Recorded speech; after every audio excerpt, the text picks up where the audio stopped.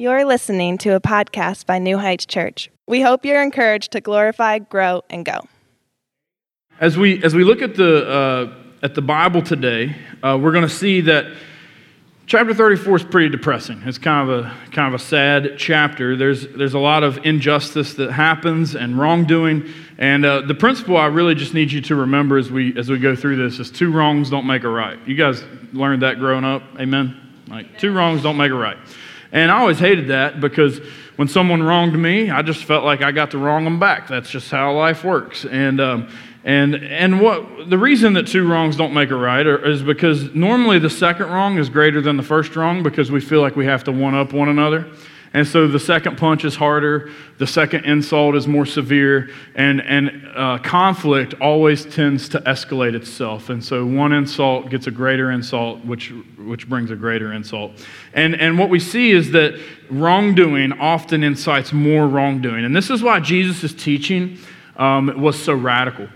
Is so radical. The idea that we would turn the other cheek when someone strikes us or hits us, that we would turn our other cheek to them and let them hit the other cheek as well, is just mind-blowing to us. Or the idea of loving our enemies is so revolutionary that we honestly struggle to comprehend his teaching on this. And so as we jump into Genesis 34, I want you to see 3 things in this narrative. Number 1, we'll see that injustice is real. It happens. It is a reality in the fallen and depraved world that we live in. The second thing I want you to see is that there is also imperfect justice, things that might look like justice being served, but they really fall short of God's idea of justice. And thirdly and finally, we'll look at God's perfect justice, ultimately that's carried out through his son Jesus on the cross, and then the consummation of all things in his return. So let's jump into that. Number 1, injustice. And to show you this injustice, I really want to give you a little bit of backstory, just in case you haven't been with us or not familiar with the Genesis narrative. And we started early part of the year in Genesis 1, looking at Adam and Noah and this man named Abraham. And we've been following these patriarchs through the book of Genesis. And as we get to Abraham, God calls Abraham out and says, I'm going to give you this land, and I'm going to make of you a great family, many descendants. And so God promises this to him. As a sign of the promise, he gives him a covenant of circumcision, which comes into play in this story. We'll talk about that more in a moment. But Abraham leaves a pagan nation and leaves the worship of many false gods to come and worship the one true God. And as he comes and establishes his family, he has a son Isaac, who is the son of the promise, and then Isaac has a son Jacob, which is where we find ourselves today. Jacob is a pretty nasty guy. He's really one of the worst characters in the Bible. He's just someone that's really just slimy and grimy and really morally weak. And he does a lot of really unsettling things. The one thing that Jacob does that's obedient to God is he buys the first property in the promised land. And so where we pick up the story, if you're unfamiliar with Jacob's story, what you need to know about him today is that we pick up today's story that he has just finally kind of put his money where his mouth is on God's promise. God had told them to live in this land, and Jacob had actually bought property in the promised land of Israel.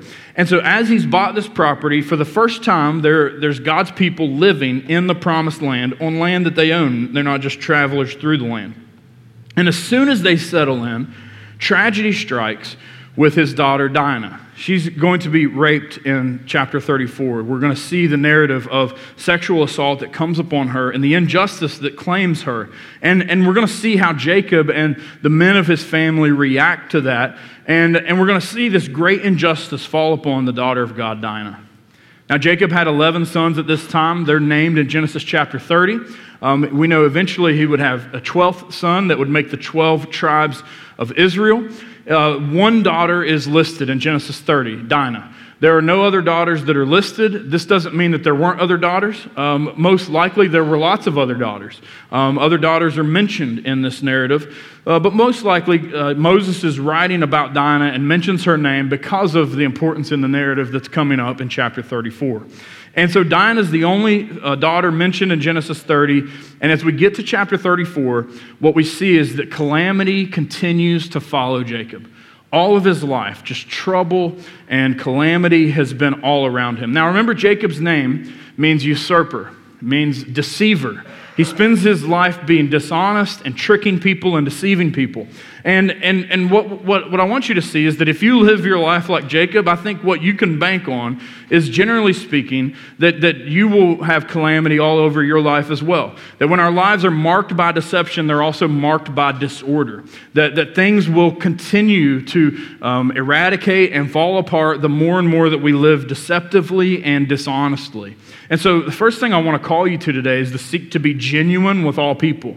That you would seek to be honest and upright and kind, contrary to the way that Jacob had lived his life. Now, Jacob's deceitful character isn't solely to blame for this injustice that happens to his daughter Dinah, but it certainly doesn't protect his daughter from it. And so let's look at this story starting in verse 1. Genesis chapter 34, verse 1, the word of the Lord says, "Now Dinah, the daughter of Leah, whom she had borne to Jacob, went out to see the women of the land. And when Shechem, the son of Hamor the Hivite, the prince of the land, saw her, he seized her and lay with her and humiliated her." Now, we're not given Dinah's intention for leaving her family's tent, her home, and going out to see the women of the land. I think the most natural reading is it's a natural curiosity from this young woman as she's living in a new place. She wants to go check it out and see what the women are like in that land that she's living in. Whatever the case, it seems very innocent. Notice the crime is something that's acted upon her. She doesn't pursue Shechem. She's not out flirting with Shechem. It makes it very clear that he seizes her. That's the word that's used. He seized her and lay with her, meaning that he forced himself sexually upon her and humiliated her. Make no mistake, this is sexual assault and rape. And we've learned from Law and Order, SVU, that sexually based offenses are especially heinous, right?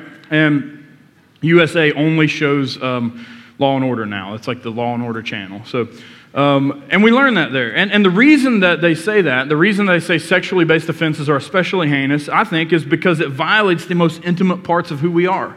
Particularly for those of us who believe in God and worship the Son Jesus, that we know that all of us are created in the image of God, the Imago Dei. And as we're created in the image of God, He has given us a command to be fruitful and multiply. And so in that, He has created us to be intimate beings with sexual desires that are not ungodly, that are actually given to us by God. And so when that is perverted, and when injustice is acted upon that, it is horrible in God's sight and should be in man's sight as well. It violates the most intimate parts of who God has created us to be.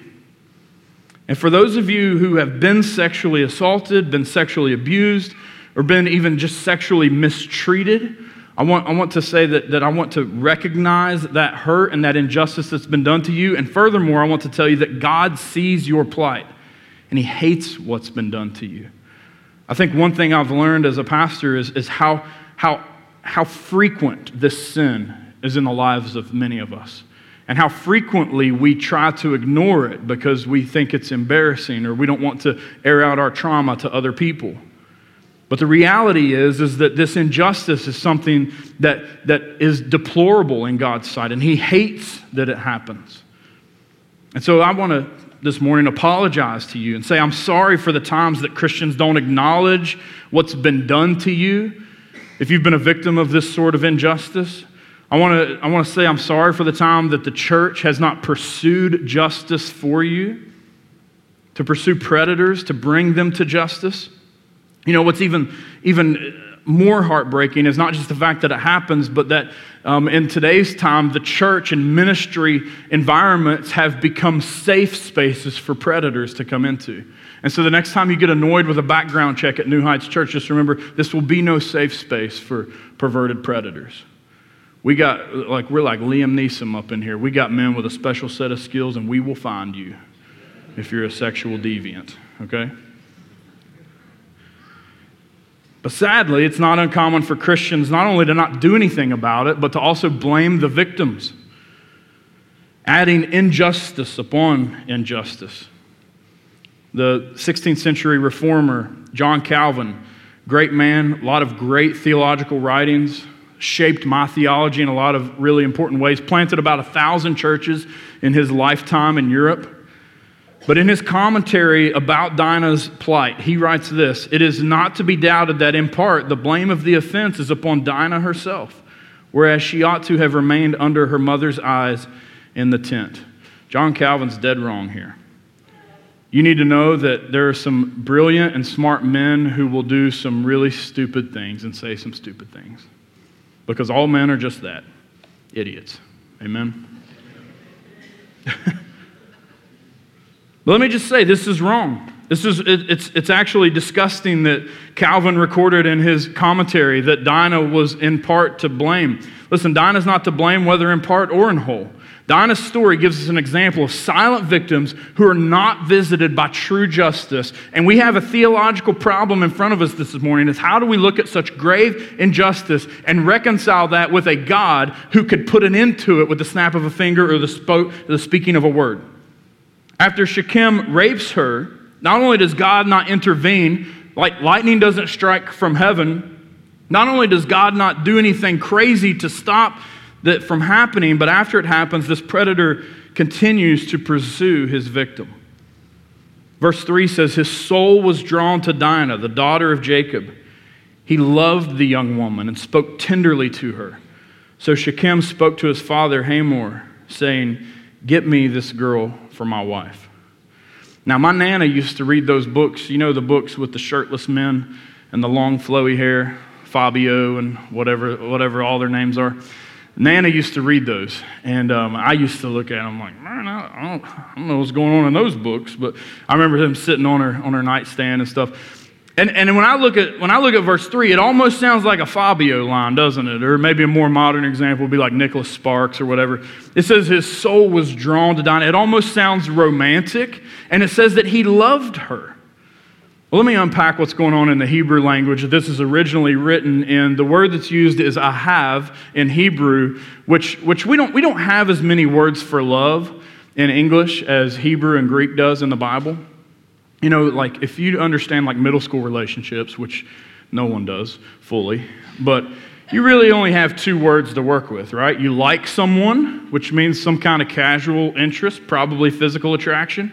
And then you love someone, which is what you do when you profess your affection for them in the Burger King drive-thru and they laugh at you. And there's really no in-between there, okay? It's just, I like you and now I love you. But that's not the way it is in the Hebrew language. They had lots of words for love. And ahav is the Hebrew word that's used here. And it says Shechem has this kind of love for her. What's really sickening is what this word was most commonly used to describe. This word was most commonly used to describe love for food. And it was an appetite word. In the same way that we would say, I love Qdoba or I love Slim Jims. This here is saying Shechem loved the appetite that he had sexually for Dinah. And so you begin to see this isn't a romantic type of passage at all. It's quite the opposite. There is no deep commitment, only a pursuit of sinful perversion. And let me just take a minute to speak to you men specifically. Whether you are married or not, if you are pursuing this type of affection from others, then you are in sin and you're in need of repentance. And you might need some men to get in your face and tell you that. Because what the Bible calls us to is a different kind of love called hesed, which means covenant love. It's translated as steadfast love in Scripture. The Bible calls us to commit to women, and if we want to have sex, then we want to get married and commit to protecting and caring for and unconditionally loving till death do us part. That's hesed. That's covenant love. And that's the kind of love that's used for God toward his children, by the way.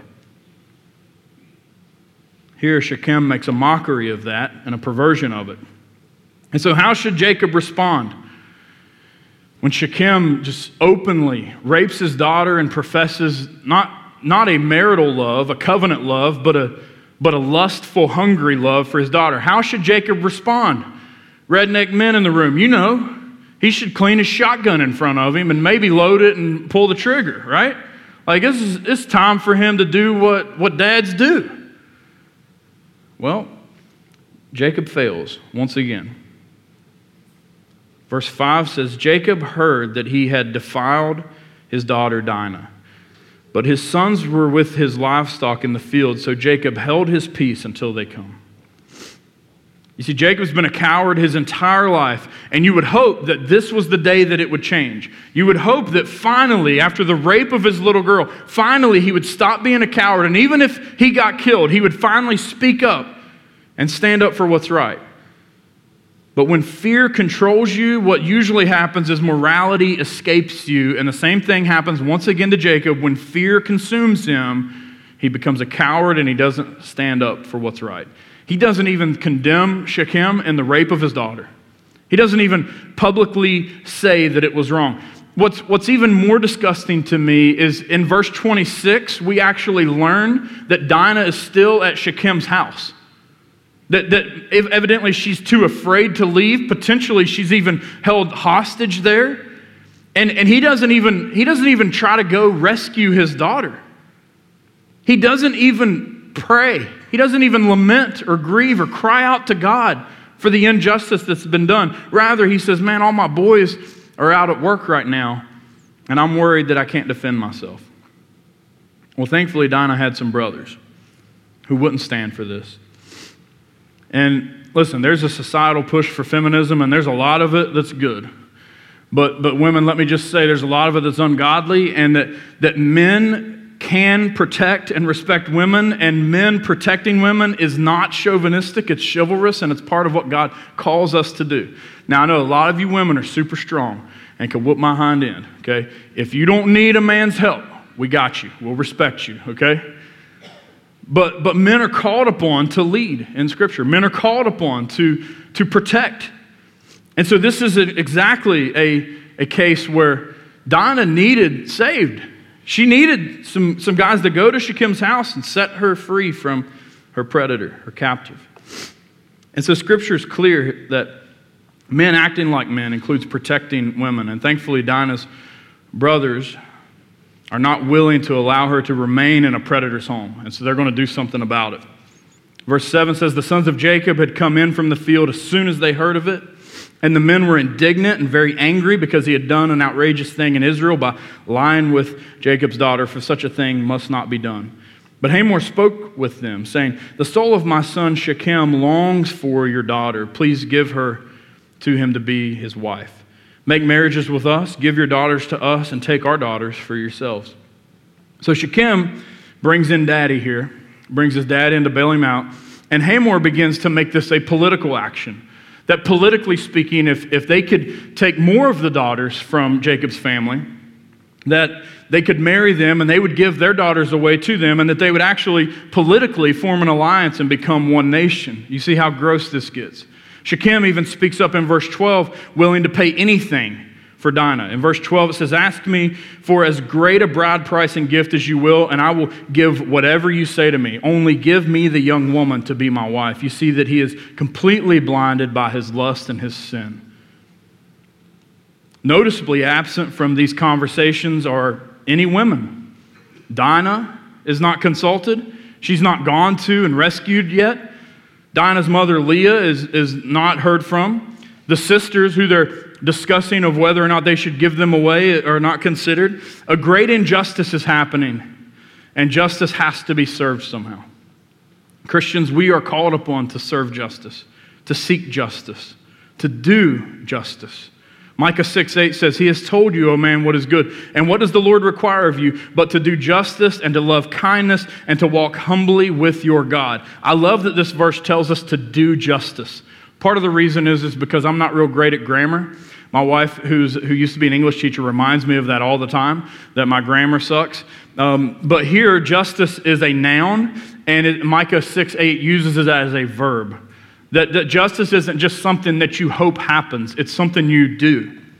Now, Dinah's brothers are called upon to take action in justice, but what we're going to see is imperfect justice. And so point 2 is just that, imperfect justice, that although they do take action and they should take action, make no mistake, Shechem deserves to be put to death. That man should be slain for his crime against Dinah. But they take action in a way that dishonors God, and they take action in a way that is overly severe. Again, why would we ever think 2 wrongs will make a right? I remember I used to ride the bus to school on Richard Hall's bus, and Richard Hall had a belt buckle with a largemouth bass on it that was as big as my head. And when he pulled over on Trace Creek, which is a one-lane road that you shouldn't pull over on, when he pulled over and got out of the driver's seat and came back, like you knew you were in trouble. And one time, me and Andrew Davis got in a fist fight on the bus, and Richard pulled over to break us up, and I saw that largemouth bass just bouncing toward my head, and I was like, we've gone too far. Richard's disappointed in us. This is going to be bad. But I justified it in he hit me first, right? I can hit him back because he hit me first. And this is what wrongdoing does to us. Our depravity tells us that we can justify our actions because there was some injustice that happened to us in the first place. Well, Dinah's brothers do the same thing. And while fighting back can be good at times, and while I do think they should have carried out justice with Shechem and put him to death, they take it too far. They don't fight fairly. They do it deceitfully, like their father Jacob, and they dishonor God in the process. Look at what happens in verse 13. It says, the sons of Jacob answered Shechem and his father Hamor deceitfully because he had defiled their sister Dinah. Now you need to know they're acting just like their dad here. Just like Jacob's whole life had been characterized by deception, here they answer in deceit. Verse 14 says, they said to him, we cannot do this thing to give our sister to one who is uncircumcised, for that would be a disgrace to us. Only on this condition will we agree with you, that you will become as we are by every male among you being circumcised. Now, this is where the story gets interesting, okay? Now, circumcision was the cutting off of the foreskin of the males of Israel. It was a sign that was given by God to Abraham. And the reason is we look at this, and Jeremy loves circumcision. He always wants to teach about circumcision. But most of us look at this and like, this is a really strange part of the Bible, right? But the reason that God chooses this sign, although it's very strange to us, he's marking their reproductive organ because the covenant promise was descendants, was that they would have many offspring and build this great family for the glory of God. And so he marks their reproductive organ in this sacred religious covenant between God and man. And here, they take it and they use it as a trick against their enemies. The very enemies that God wants to reach with the good news of grace, by the way. That God had always told Israel to go and to reach all the nations with the news of the one true God. But instead, they use this covenant as a way to kill. And so they say, well, we might entertain this, but all of y'all are going to have to be circumcised. And so what happens here, all the men of this nation get together, and just like happens in most of life, when a bunch of men get together, they make a really stupid decision, right? So they all get together at the city gate, and they're like, yeah, let's all cut off our foreskins. I've never had any conversation with a group of men that's gone this poorly. But this is the peak of depravity here, okay? So verse 21 says, these men are at peace with us. Let them dwell in the land and trade in it, for behold, the land is large enough for them. Let us take their daughters as wives.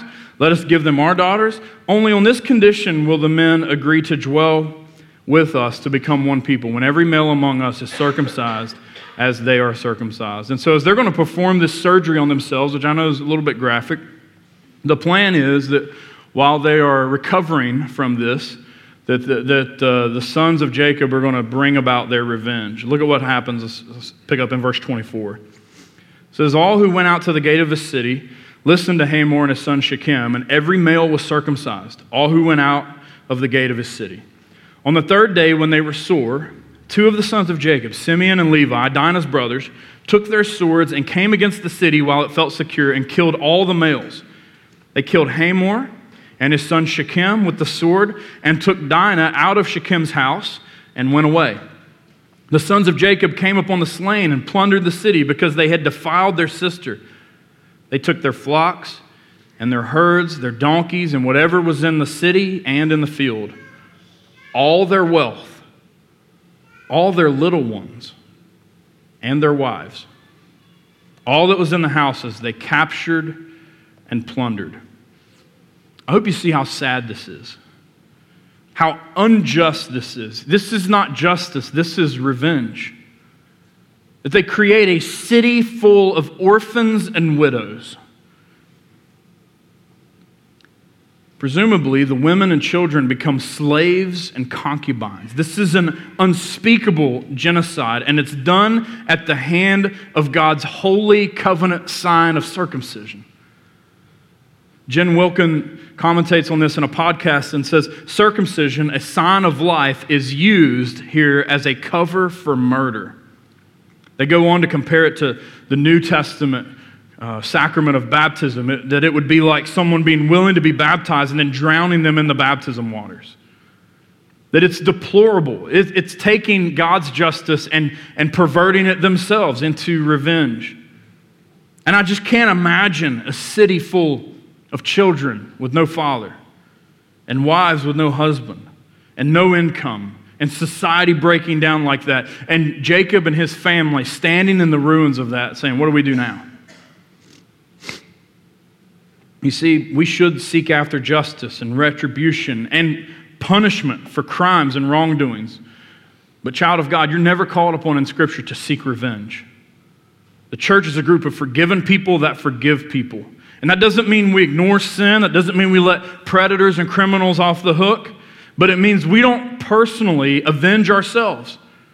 Romans 12:19 says, Beloved, never avenge yourselves, but leave it to the wrath of God. For it is written, Vengeance is mine, I will repay, says the Lord. To the contrary, if your enemy is hungry, feed him. If he's thirsty, give him something to drink. For by doing so, you'll heap burning coals on his head. Do not be overcome by evil, but overcome evil with good. The old fable is true about the sun and the wind arguing about their strength. And they say, look at this man with his coat on. Who can be the strongest to make him remove his coat? And the wind blows and flexes his muscles and his strength, and the man just buttons his coat tighter, and the sun says, let me try, and just shines beams of warmth, and the coat comes off. The story of the Bible is that goodness wins, and love wins, and forgiveness and grace win ultimately. But there is no true good and no true love without true justice. And so if we just forgive everyone, where's justice in that? Some of you who have been victimized by great injustice might be really frustrated at that idea that we would show grace to people who don't deserve it. But the message of Scripture is none of us deserve it. None of us deserve to be spared. All of us are deserving to be eternally punished in hell for our sins against a holy and perfect God. Let's look at His perfect justice. You see, there's an apologetic question that comes up often. The problem of evil, it's called. And the question is, if God is all-powerful and if He's all-knowing and if He's all-good, then how can evil even exist? How can it happen? Does He not want to stop it? Well, if He did want to stop it, He could, couldn't He? Or does He not know it's happening? But if He's all-knowing, He has to know it's happening. And how could a good God allow unjust things? And these questions lead many of us to kind of raise our fists to heaven and say, why won't God do something about this? But listen to me very clearly. The message of the Bible is He has done something about it, and He is doing something about it. In the moments when you feel like He is most silent, you're not called to look forward. You're called to look back to a cross where God righted every injustice in the world. God is redeeming creation through the cross that mankind, through our sin, has hurled into the clutches of evil. God may seem silent in the aftermath of injustices, but He has spoken before injustice ever has. He has spoken what is right and good and true, and He has promised to take care and ultimately redeem all things for His glory. You know, an interesting thing about Genesis 34, especially as a preacher, is I look at this chapter and say, how in the world am I going to preach this to my church on Sunday? God is not mentioned in this chapter at all. There's no word from heaven. There's no prayer from the people. There's no lightning strike coming down on Shechem. God is simply not mentioned. And so as a preacher, what should I tell you about Genesis 34? What is the great application that you should learn when God isn't even mentioned in this part of the Bible? Well, let me tell you. It's a perfect picture of the calamity that exists when God is pushed to the side, when God is ignored.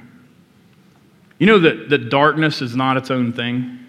If we turn off these lights, we got no windows in here and just black walls, it just gets pitch black in here. But it's not us letting darkness in here. It's us taking the light out of here. that creates darkness.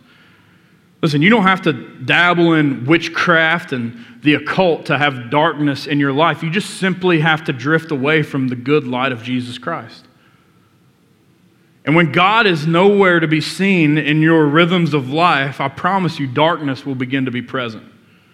And it usually starts pretty innocent.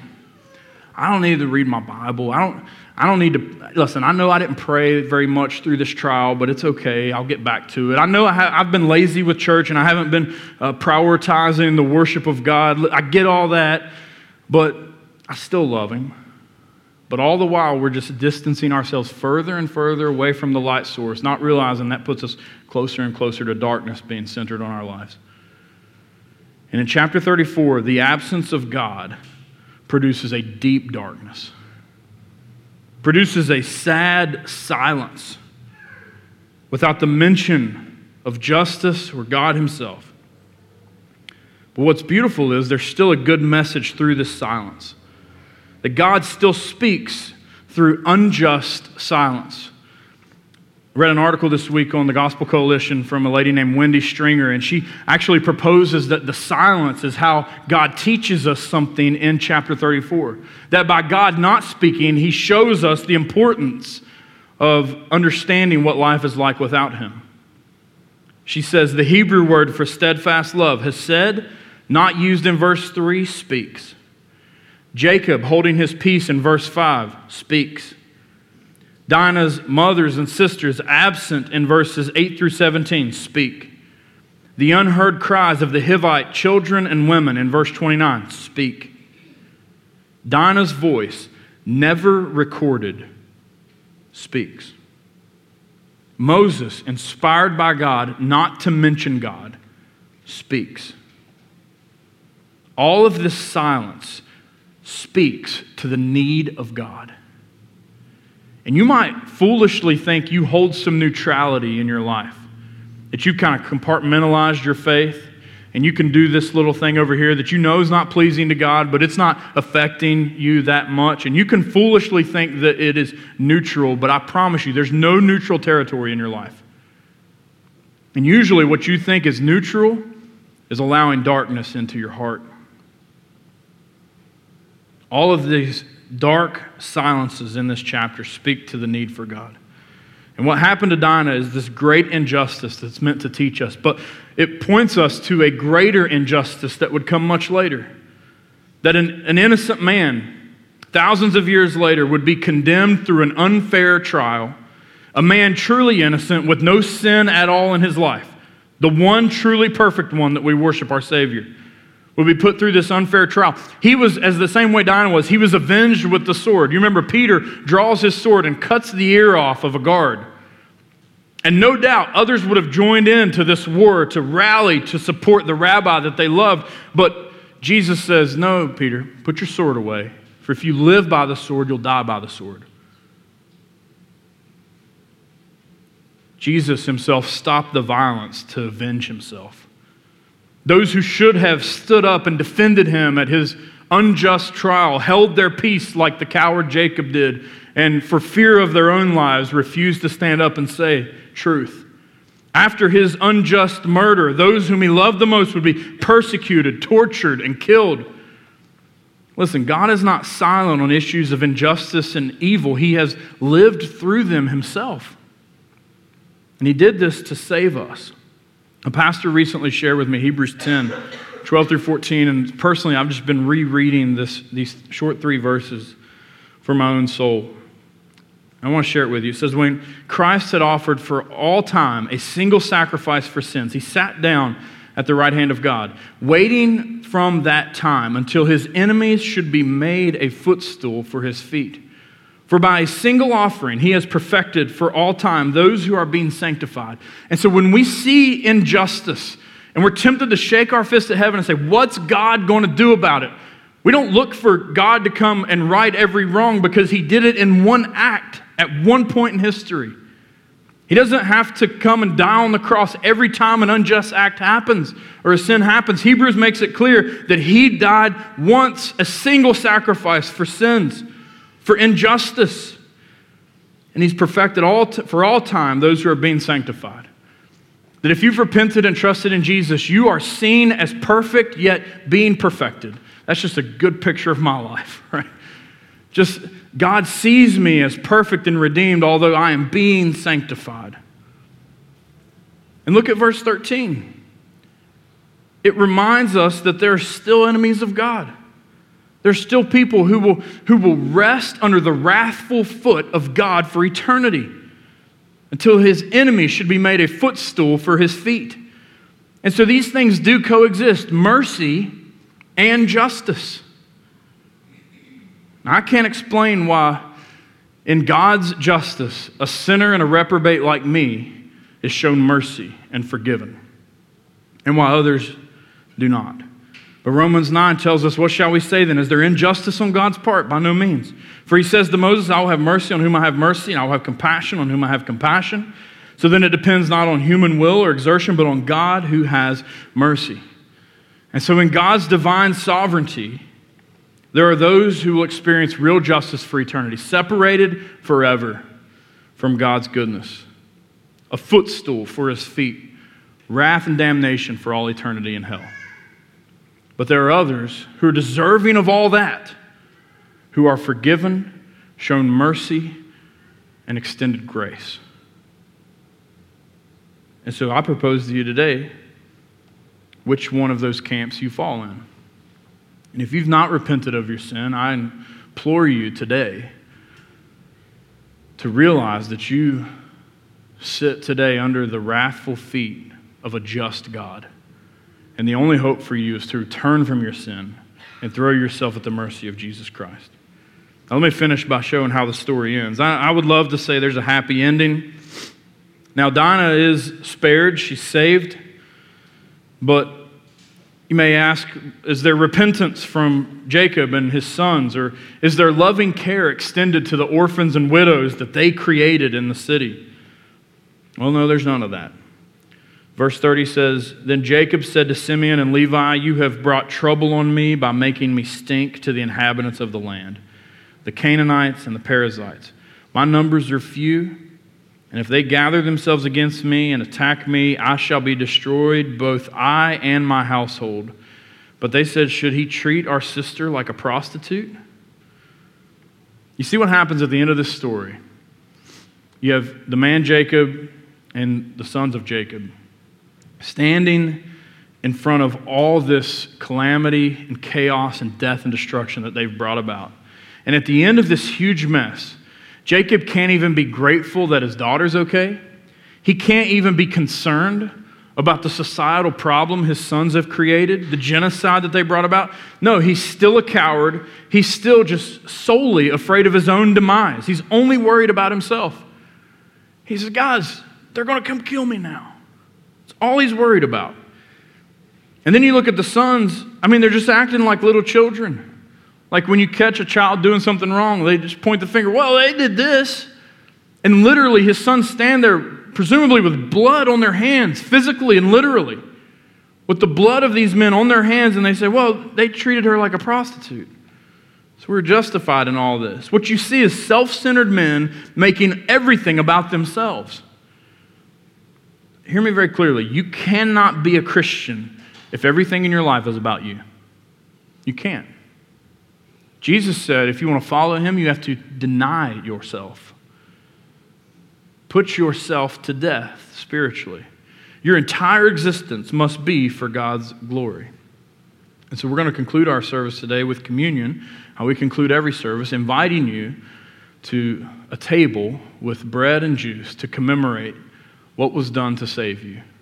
And to remind yourself that this faith that you walk is for the glory of God and not for yourself. That you come to this table not thankful for your own works, that you've got it together, that you're a good church-going person.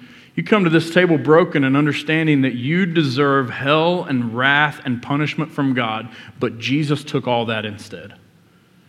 Jesus took all the punishment that you deserved on the cross. And his work on the cross is represented in this bread that represents his body and this juice that represents his blood, reminding you week after week of what it costs for you to be in the family of God. We hope you enjoyed the podcast. To learn more about New Heights Church or a relationship with Christ, please visit our website at www.newheightswv.com.